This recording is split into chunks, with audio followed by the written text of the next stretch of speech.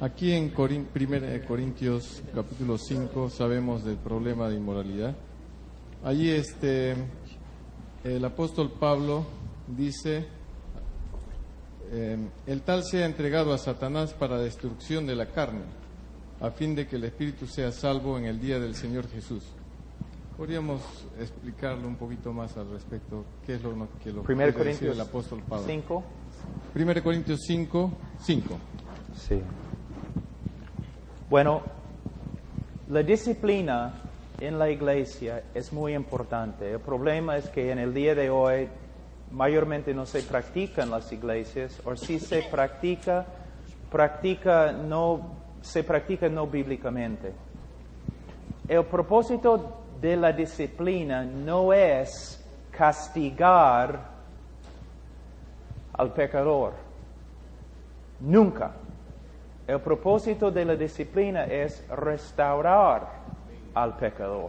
Por ejemplo, en la sierra, hermano Colmenares estaba contándome una vez que en la sierra un hombre cayó, tomó un poco de licor, nada más, no era un escándalo ni nada, entonces, y se arrepintió, pero tenía que pasar 6 meses en la iglesia, durante cada culto tenía que pararse detrás del predicador así, como un hombre crucificado. Era su disciplina. Mira, hermanos, la disciplina, por ejemplo, una persona nunca debe ser disciplinado por causa de una borrachera. Una persona nunca debe ser disciplinado porque ha cometido adulterio. Una persona no debe ser disciplinado porque ha bailado como Marcos Witt. Quizás debe ser disciplinado. Mira, disciplinamos, si un hombre comete adulterio, no lo disciplinamos por causa del adulterio.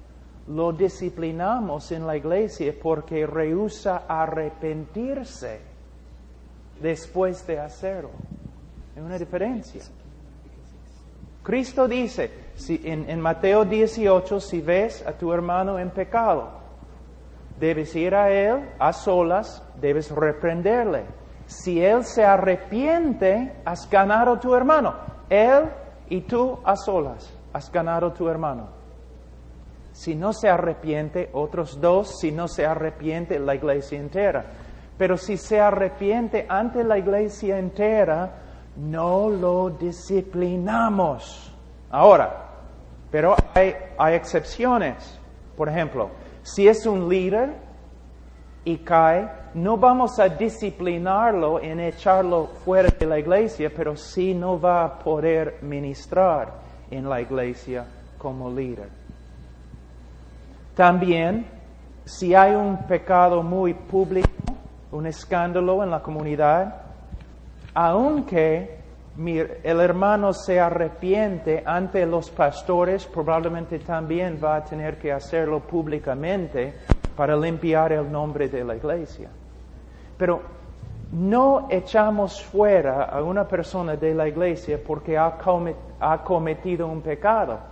Le echamos fuera de la iglesia si se rehúsa a arrepentir. ¿Entienden, hermanos?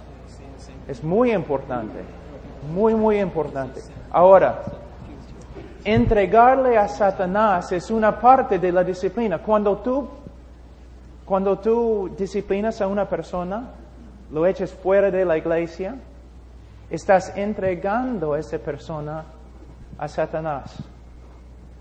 Y es algo horrible. Pero hay algo muy importante. Si es un creyente verdadero y lo echas fuera de la iglesia y le entregas a Satanás, él va a volver. Él va a arrepentirse. Por ejemplo, muchas veces sabemos que en la iglesia en Corinto, algunos murieron, ¿no? He escuchado varias veces, y antes yo dije lo mismo. Yo he escuchado varias veces a predicadores diciendo, Dios mató a algunos creyentes en la iglesia porque se portaron mal. Pero debemos tener cuidado. Si murieron bajo la disciplina, no eran creyentes. Porque el propósito de la disciplina es que vuelven a ser restaurados para que no se pierda su espíritu. Lo que pasó, yo creo, en la iglesia en Corinto, no eran hermanos, los que murieron no eran hermanos.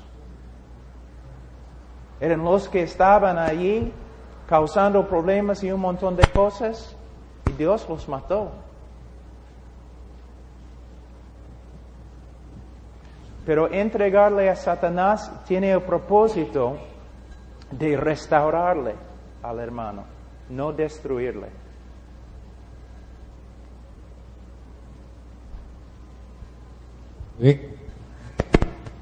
Pastor, reflexionando un poco, si decimos que solo tenemos una naturaleza, la nueva naturaleza que Cristo nos ha dado, ¿no es cierto? Pero que aún tenemos el cuerpo, que es donde el pecado actúa.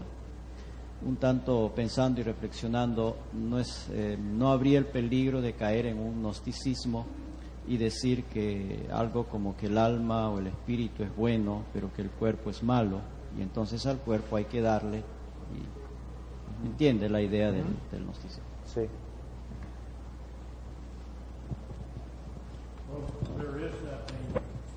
Bueno, sí hay ese peligro. We must always remember that the Bible says that there's nothing sinful about the body itself. Pero debemos acordarnos que la Biblia dice que no hay nada pecaminoso del cuerpo por sí mismo. For example, in 1 Corinthians 6, Por ejemplo, en 1 Corintios 6,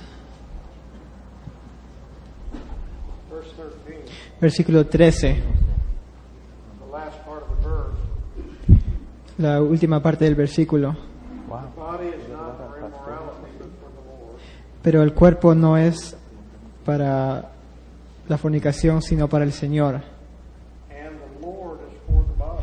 Y el Señor es para el cuerpo. So Paul says the Lord is for the body is for the Lord. Entonces Pablo dice, el Señor es para el cuerpo es para el Señor. There's nothing sinful about the body itself. No hay nada pecaminoso del cuerpo. And when God raises us from the dead, we will still have a body. Y cuando el Señor nos levante de los muertos, y vamos a tener un cuerpo. But then we have to look at other verses. Pero tenemos que ver también a otros versículos, Because the Bible says that sin tries to reign in our mortal body. porque la palabra dice que el pecado trata de reinar en nuestros cuerpos mortales. And when it talks about the flesh, it's talking about something that has to do with our mortal body. Y cuando habla de la carne, está hablando de algo que tiene que ver con nuestros cuerpos mortales. Now let me give you some verses and you can just think about these. Ahora, déjame darles unos versículos y pueden pensar sobre estos versículos. Usually we read these without really thinking about what Paul is saying. Muchas veces leemos estos versículos sin pensar de lo que Pablo está diciendo. Romans 6 and verse 12. Romanos 6, versículo 12. Therefore do not let sin reign in your mortal body. No reine pues el pecado en vuestro cuerpo mortal. What is your mortal body? ¿Cuál es tu cuerpo mortal? It's just Es esta cosa, your body. nuestro cuerpo. Now, the next verse. El siguiente versículo. Do not go on presenting the members of your body to sin. Ni tampoco presentéis vuestros miembros al pecado como instrumentos de iniquidad.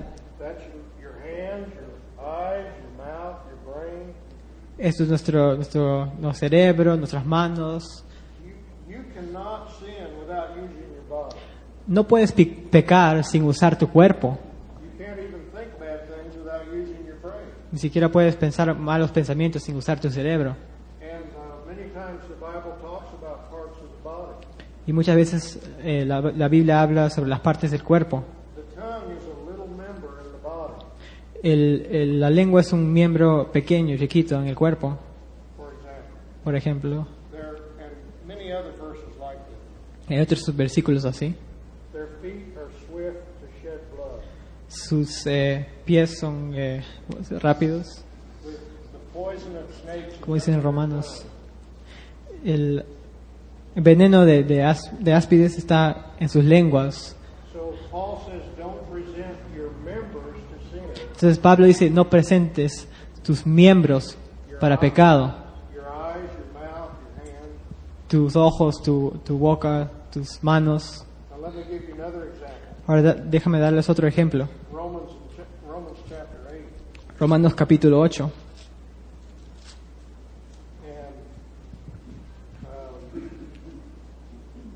verse 11. versículo 11.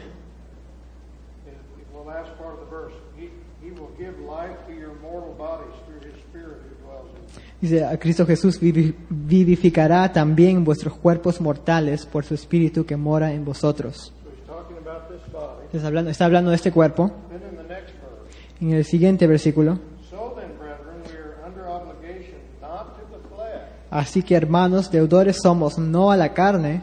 Well, this has to do with our body. The flesh has to do with our body. Entonces la carne tiene que ver con nuestro cuerpo. And then verse 13. Y versículo 13, If you are living according to the flesh, you will die. porque si vivís conforme a la carne, moriréis. But if by the Spirit you are putting to death the deeds of the body. Mas si por el Espíritu hacéis morir las obras de la carne, viviréis. Now, he calls sin a deed of the body. Ahora llama al pecado una obra de la carne. Well, we know that it's not just our physical body that's sinning.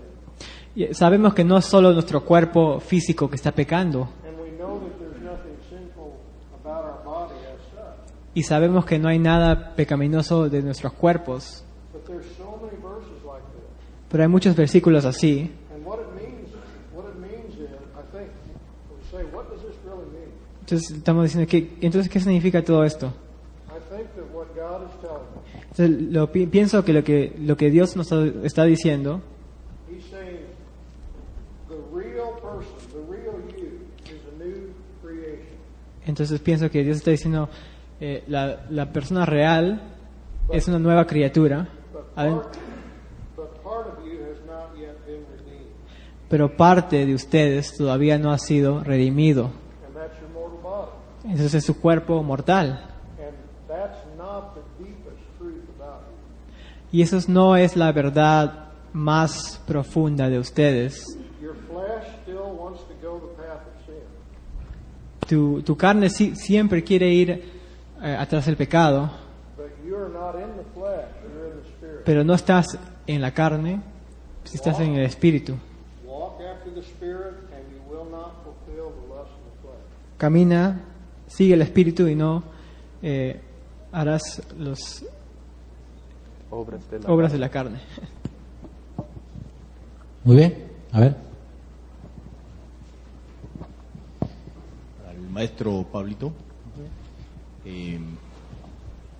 unas sugerencias en cuanto a qué hacer con la membresía de nuestras iglesias, porque qué forma de seleccionar o renovar o de controlar los miembros, porque hay muchos que hicieron su conversión, se bautizaron, diezman, son miembros, pero su vida deja mucho que desear, no camina como quisiéramos, y sobre todo en las reuniones para acordar, en las sesiones, son problemáticos, ¿no es cierto, no?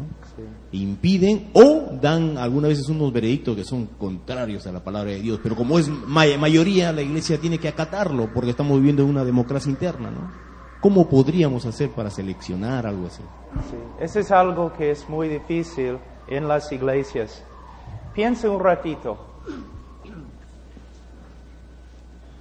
Muchas veces en una iglesia hay un como remanente de personas que quieren seguir la verdad de la palabra de Dios y están dispuestos a hacer todo lo que el pastor les puede enseñar en la Escritura. Pero casi siempre este pequeño remanente no puede hacer lo que quiere porque la mayoría es carnal. ¿Te das cuenta, hermanos? Que la iglesia, este grupo de personas que de verdad muestran frutos de la conversión verdadera muchas veces están estorbados por la mayoría en la iglesia que no quiere hacer nada bíblico. Muchas veces sucede. Y esta es la razón por la cual tenemos que corregir el Evangelio y corregir nuestra manera de dar seguridad a los que confiesen a Cristo como Señor y Salvador. Ahora, primeramente hay que tener un equilibrio. De nuevo, los cristianos no son perfectos. Aún con los cristianos verdaderos va a haber problemas y ellos necesitan discipulado. Entonces, etapa 1, tenemos que predicar el Evangelio de Cristo, pero de verdad. Segundo, tenemos que invitar a pecadores para que se arrepientan y crean. Tercero, tenemos que aconsejar bien a los que no nos acercaron diciendo, me he convertido. Con la congregación que ya tenemos, la mejor manera de corregir la congregación es por medio de la predicación expositiva de la palabra de Dios. Y aquí creo es donde fallamos. Con las verdades que van a aprender aquí ustedes, no pueden regresar a sus iglesias diciendo, ahora vamos a hacer esto, porque vas a destruir la iglesia. Lo que tienes que hacer, el cambio que tienes que hacer, se encuentra en ti mismo. Tú tienes que rededicarte al estudio de la palabra de Dios y a la predicación expositiva. ¿Cuántos aquí predican, 3 veces a la semana? ¿Cuánto tiempo estás estudiando? No solo para predicar, sino para conocer a Dios, tú mismo. Tú predicas a otros, pero en este momento puedes pararte, en este momento abrir tu Biblia y enséñanos claramente con respecto a la diferencia entre la santidad de Dios y la justicia de Dios. Puedes ahora mismo levantarte y defender la Trinidad. Puedes en este momento enseñar Romanos 6, línea por línea, explicando lo que significa. Hermanos, pastores son escribas y profetas. No profeta como los carismáticos, no. Profeta como una persona que proclama la palabra de Dios. No por causa de una visión, sino basado en la Escritura. ¿Cuánto tiempo oras cada día? ¿Cuánto tiempo estudias las Escrituras cada día? No, muchos no estudian casi nada. Y están apurados simplemente para preparar un mensaje. Y muchos pastores nunca estudian para sí mismos, sino solo estudian para preparar mensajes.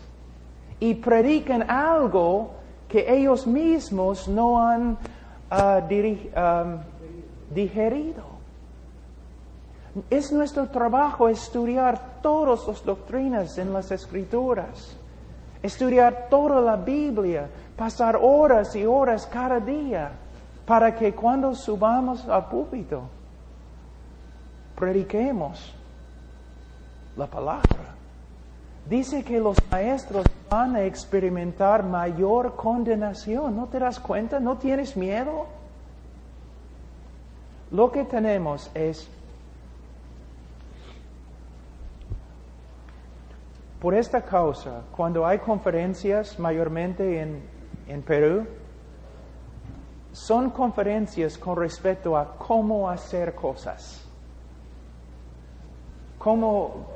La estrategia de un buen líder, una estrategia de evangelismo, una estrategia de cómo hacer crecer una iglesia, una estrategia o método. La razón por la cual tenemos todos estos métodos y estrategias es porque no tenemos la verdad. Yo no creo en estrategias, no me gustan métodos, nada. Yo creo que son trucos de niños que no están estudiando sus Biblias. Dame un hombre con una Biblia que estudia esa Biblia horas cada día y que va a su iglesia y predica expositivamente cada domingo en la mañana, cada domingo en la noche, cada miércoles. Y un hombre cuando no está predicando y no está estudiando, va a las casas de los miembros, ¿no? Animándoles con las escrituras abiertas, animándoles para que sean santos, para que crezcan en la fe. Y cuando no están haciendo esto, están allí testificando y visitando a las personas que han visitado la iglesia. El ministerio es muy, muy sencillo si botamos todas las estrategias y simplemente hacemos la obra. Estudiar, orar, predicar, enseñar, evangelizar, así. No entiendo la pregunta, hermano. ¿Cómo puede el pastor diferenciar a personas que a convertidos verdaderos y a las personas que no son convertidos, pero sin embargo su vida moralmente cambia, humanamente? Bueno, primeramente, el pastor no va a pasar por toda la congregación diciendo, tú eres salvo, tú no eres salvo, tú eres salvo, tú no eres salvo.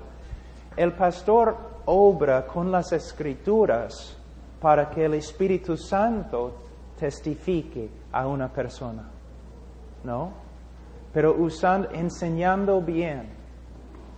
Ahora, eso es muy importante entender. Nosotros somos predicadores de la palabra de Dios. Y no es una inquisición. Solamente vamos a... mira, hermano, si un pastor se dedica a predicar bien la palabra de Dios en su iglesia, expositivamente, 95% de todos los problemas que tenemos ahora se van a desaparecer dentro de 5 años. La cosa más necesitada en la Escritura, la cosa que no tenemos en la mayoría de las iglesias, es la predicación expositiva. De verdad, hermanos. Cuando voy y escucho un sermón, ¿no? Uno saca un texto y comienza a contar historias y chistes y un montón de cosas. No tiene nada que ver con el texto que está enseñando.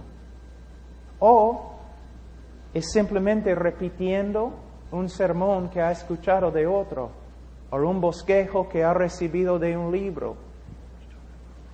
Mira, no puedes tomar un texto. Martin Lloyd Jones, por ejemplo. No, voy a usar otro ejemplo. G. Campbell Morgan, que era pastor en la iglesia de Westminster, en Inglaterra. Antes de enseñar un libro, antes de empezar a enseñar Efesios, por ejemplo, antes de predicar el primer versículo,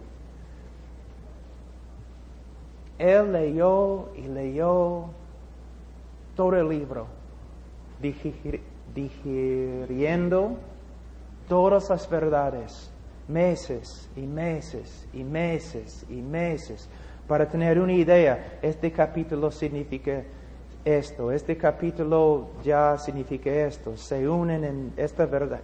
¿Cómo es el libro? ¿Cuáles son todas las verdades? Y después de meses y meses de arduo estudio, él empezó a predicar. ¿Es lo que hacemos nosotros? Tenemos que ser teólogos. Tenemos que ser escribas. Tenemos que ser profetas. No somos hombres de negocios. Tampoco somos hombres que inventen nuevas estrategias. Somos predicadores. Y si empezamos a predicar, Tito, pero de verdad, la iglesia se va a arreglar a solas si solamente el pastor se dedica a enseñar la verdad.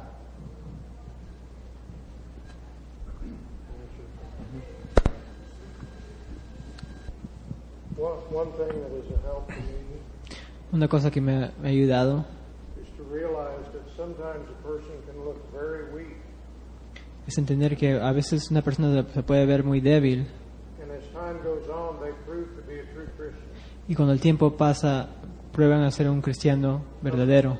Other times a person looks very strong, A veces una persona se ve muy fuerte and as time goes on, they fall away. y cuando pasa el tiempo se caen. So you remember what the Bible says about the Lord Jesus. Y acuérdense de que la palabra dice sobre el Señor Jesús. The bruised reed he does not break, La caña la caña que débil no se quebranta. la caña de él no se quebranta. and the smoking flax he doesn't quench.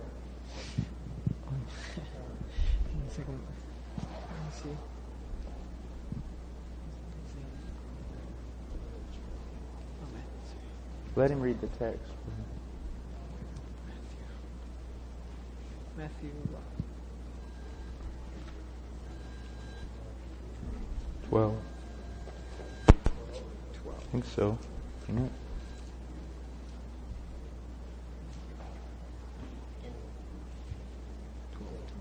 Okay. Dice aquí Mateo 12:20, la caña cascada no quebrará y el pábilo que humea no apagará hasta que saque a victoria el juicio. A una persona se puede ver muy débil y se prueba que son reales. Y a veces la persona se puede ver muy fuerte en la fe, pero se prueban que son falsos. Pero Jesucristo dice que por su fruto los conoceréis. Pero a veces demora un montón de tiempo para... Y no importa cuál puro sea nuestro mensaje, siempre va a haber falsos conversos. Y es la verdad hasta en el ministerio de Jesús. Solo Dios sabe los corazones de todos los hombres. Pero a la vez,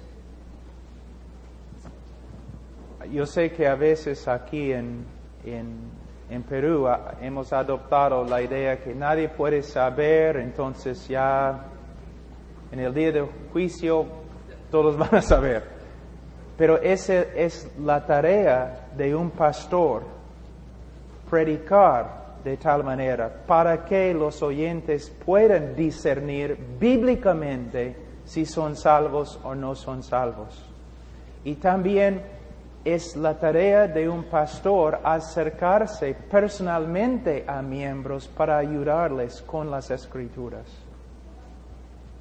No podemos, creo que la cosa más importante para mí comunicar es, no debemos asumir, simplemente tomar por concedida que todos son salvos, sino trabajar con las Escrituras para que personas tengan una seguridad bíblica.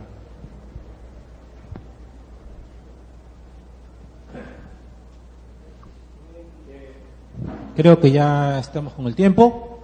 Oremos. Dos más. A ver.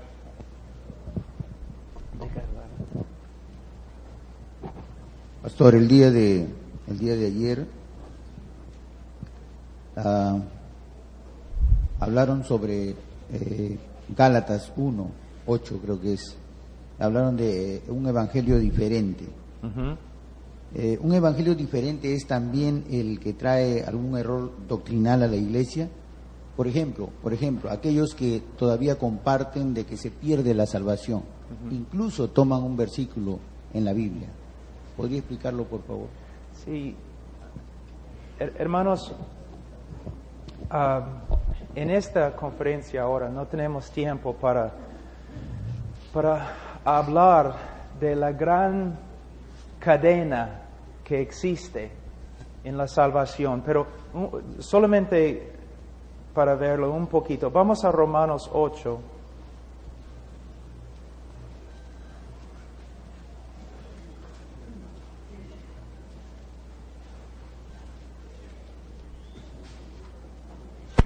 En Romanos 8,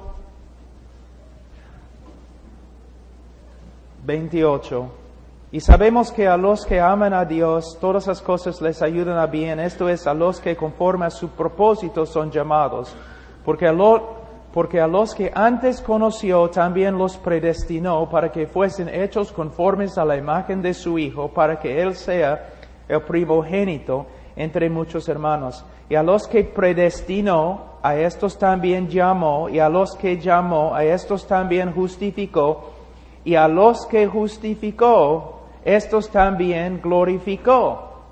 Pues, ¿qué pues diremos? Si Dios es por nosotros, ¿quién contra nosotros? Todos los que fueron predestinados fueron justificados. Y todos los que fueron justificados, todos que fueron justificados, fueron al final glorificados. Es la cadena de oro que decimos en la teología. Dios, como Cristo ha enseñado, no va a perder ninguna de sus ovejas, ninguna. Las personas que enseñan doctrinas y causan división con sus enseñanzas, si después de recibir una admonición o dos admoniciones, estas personas deben ser disciplinadas. Mira, si una persona entra en la iglesia y se acerca a mí diciendo, pastor, ¿puedo hablar contigo en privado? Sí, pastor, hasta ahora yo creo que una persona puede perder su salvación, pero estoy abierto y quiero aprender. No voy a disciplinarlo, no voy a echarlo fuera de la iglesia. O si una persona pasa tiempo en la iglesia luchando con esta doctrina, eso no significa que debemos echarlo fuera o algo así, no. Pero si esta persona comienza a causar división y comienza a contaminar a los demás hermanos con esto, sí, como pastor tengo que actuar. Si en tiempo la persona no, bueno, yo creo que con buena enseñanza en tiempo, esta persona va a ver las verdades. Si es creyente, va a ver las verdades de la seguridad del creyente. Pero permíteme decir algo que es muy importante. Una de las razones por las cuales personas piensan que la salvación se pierde es por causa de los bautistas. ¿Te das cuenta? No, de verdad, es por causa de los bautistas. Sí. Aquí es como funciona. Los bautistas salen a testificar, tienen sus campañas evangelísticas y todo lo demás. Una persona pasa adelante una noche y nosotros decimos, eres salvo. De ahí, la persona quizás viene a la iglesia algunos meses, pero se aparta de la iglesia. Pero todavía decimos, él es salvo porque ya hizo su decisión.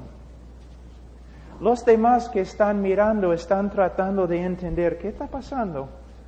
Porque el pastor dijo que es salvo, pero ahora no puedo creer que es salvo porque vive como un diablo. Los incrédulos a veces tienen más sabiduría que los pastores. Dicen, pero vive como un diablo. El pastor dijo que era salvo, pero ahora vive como el diablo. Entonces quizás, ¿no?, la salvación se pierde. Y muchas denominaciones han usado los bautistas como evidencia de que la salvación se pierde. De verdad, ¿te das cuenta? Ahora, ¿cómo debemos verlo? Mañana voy a enseñar sobre este tema. Una persona que no confiesa a Cristo como Señor y Salvador. Una noche en la iglesia, una persona, se para y dice, esta noche me convertí. Nosotros decimos, gloria a Dios, pero el pastor comienza a aconsejarlo. Pero vamos a decir que esta persona comienza a caminar en la iglesia, servir en la iglesia. Después de 2 años está dirigiendo la música, un montón de cosas. Está sirviendo muy bien. Pero después de un poco más de tiempo, comienza a apartarse. Comienza a enfriarse. El pastor va y dice, hermano, estás enfriándote, estás apartándote, arrepiéntete. Y la persona no escucha. Y la persona sigue apartándose, entra de nuevo en el mundo, vive como un mundano. ¿Qué debemos decir? ¿Ha perdido la salvación? No. ¿Todavía es salvo? No. Entonces, ¿cuál es la respuesta? Nunca fue salvo. El hecho que se ha apartado de la fe es la evidencia que su profesión era falsa desde el comienzo. Y tú dices, pero pastor, estaba dirigiendo la música. ¿Y qué? Eso no significa nada. Pero estaba haciendo un montón de cosas. ¿Y qué? Si no continúa en las cosas de Dios, si se aparta de la fe, no ha perdido su salvación, solamente está demostrando que nunca fue convertido. Y eso es lo que nosotros tenemos que empezar a enseñar. Es lo que los bautistas siempre enseñaron. Una persona que se aparta de la fe está demostrando que nunca era de nosotros porque salió de nosotros. 1 de Juan, ¿no? Así es. Muy bien. Hermano. Bueno, una cosa que es muy importante, primeramente tenemos que determinar la hermenéutica propia de una parábola. Una parábola tiene un propósito principal de enseñar una sola verdad. No debemos tratar de sacar una verdad de cada cosa en la parábola. La parábola principal, el propósito principal en el hijo pródigo no es, la persona principal en esta parábola no es el hijo pródigo. Tampoco es el padre. En el contexto de la enseñanza, el personaje principal en la parábola es el hermano mayor. Fíjate, recuerda, de nuevo aquí estamos, ¿no? Vamos a enseñar un texto como queremos, pero Jesús está hablando, las personas más pecadores están acercándose a Cristo. Los fariseos están allí quejándose. No es correcto que estos malos que han hecho tantas cosas van a venir al Mesías y Mesías va a aceptarlos.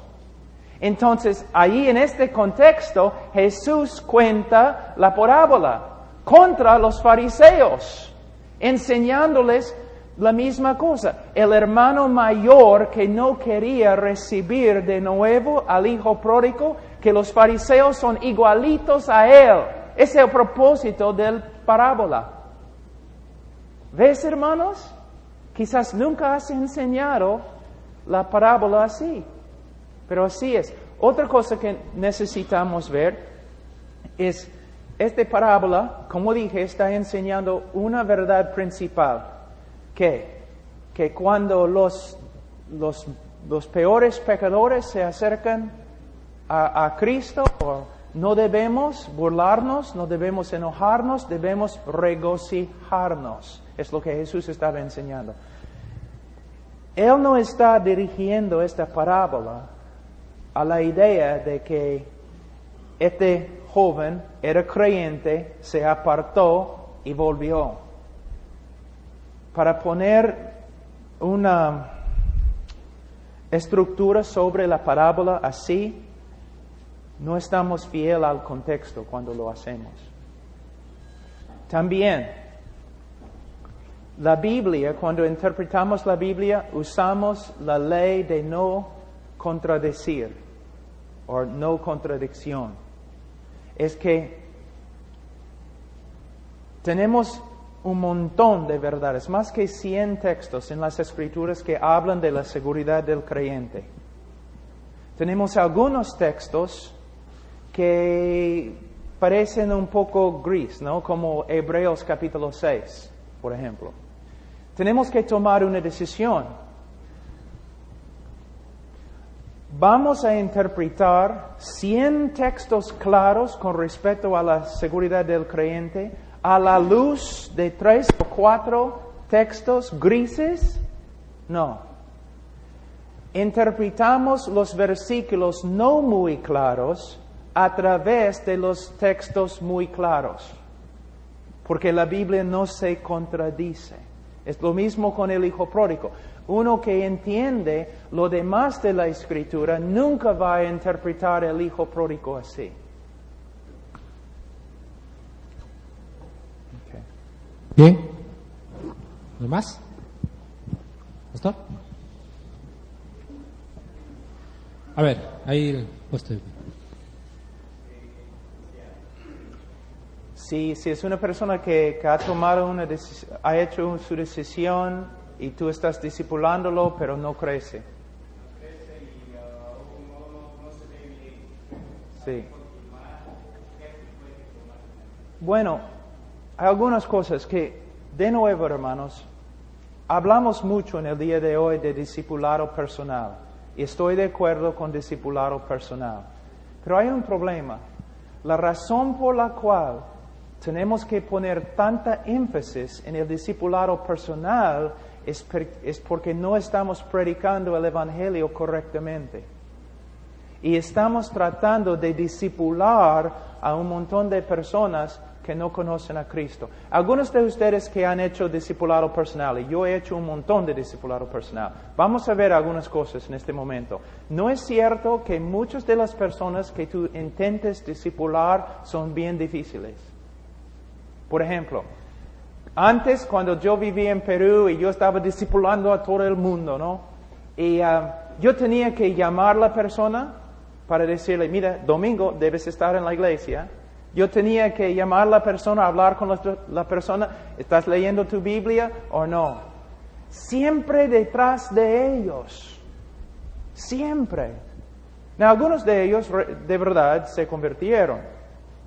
Pero lo que estoy tratando de decir, si nosotros predicamos el Evangelio bien y hacemos una invitación bíblica a los pecadores y aconsejamos con respecto a la salvación, lo hacemos bíblicamente, vamos a tener muchos menos problemas en el discipulado. Pero si después de hacer todo eso, hay otra cosa que me gustaría decir. Si estamos predicando en la iglesia como debemos predicar, la prédica misma es una forma de discipulado. Eso es algo que me enoja, de verdad.